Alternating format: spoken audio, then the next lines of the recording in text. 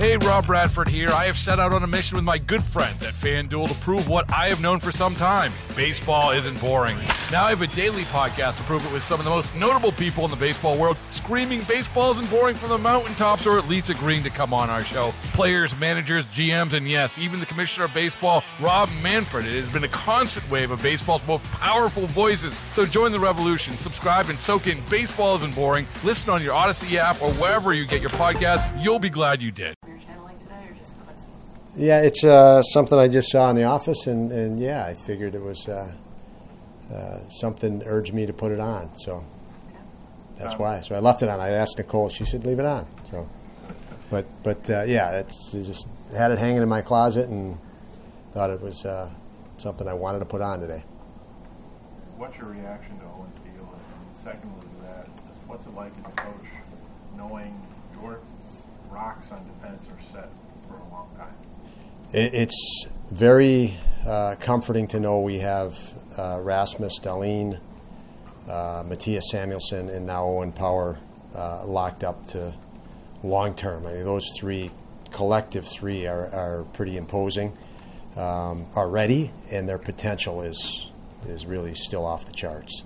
Owen being the youngest guy, having only 1 year, really one full year in the NHL.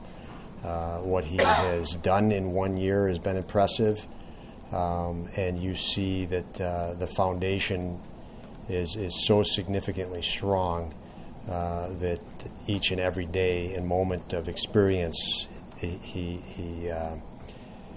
because he's so talented, it just adds right to that foundation. It's those three guys collectively are great, and it's a great job by Kevin to have the foresight. First with the Matthias deal a year ago to lock him up, and then at the first opportunity here, July 1st, being able to re-sign Rasmus and now Owen is significant. I know you said yesterday you were looking forward to seeing your entire team, at the start of the regular season, so you could start a process. But with Owen in particular, are you particularly interested to see how he built on last year and what he did over the summer, and how that's going to translate to games? I am. As a young guy, yes. And as a young, talented guy, yes. I will also say on both those players, Rasmus Dahlin and Owen, when you have this going on, negotiations going on, you are distracted whether you want to admit to it or not. And, they both were. So even through camp, they didn't have that just ability to just breathe. And now that these are done, they can move on. They have a greater focus on just the game itself. So I'm very excited that we can now, overall get the regular season going, but those two guys have that, clarity, and I'm sure they'll be better than they were in camp as a result. We've talked about how remarkable the season was just from the lifetime he had in maturity. But what would be more for him this year? He was just talking about his shot and offense. So in your opinion, just what's maybe another level for him? I think he's going to become better in all areas. His reads. You learn the league and you learn the system and the tendencies of other players, and once you learn it, you learn to execute against it faster. So you have hindsight now that can help you close on a guy quicker. You know the tendencies of a certain player, tendencies of a system of another team, familiarity, and it allows you to be more decisive, which is do things quicker and faster, defend quicker, faster. And I think as he's gone through it, he's seen more, offensive simplicity, if that makes sense, just ways to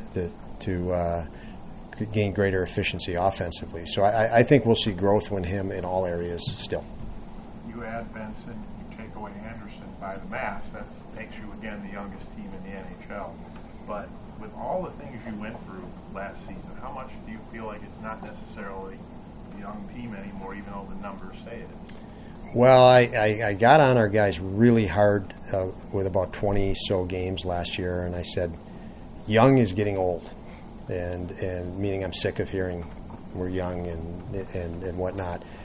These guys have gained a lot of NHL experience in game numbers, and I think we need to look at that.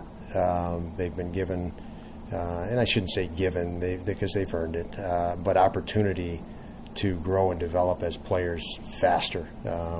We've put a real premium on development, immersing and experiences to grow faster.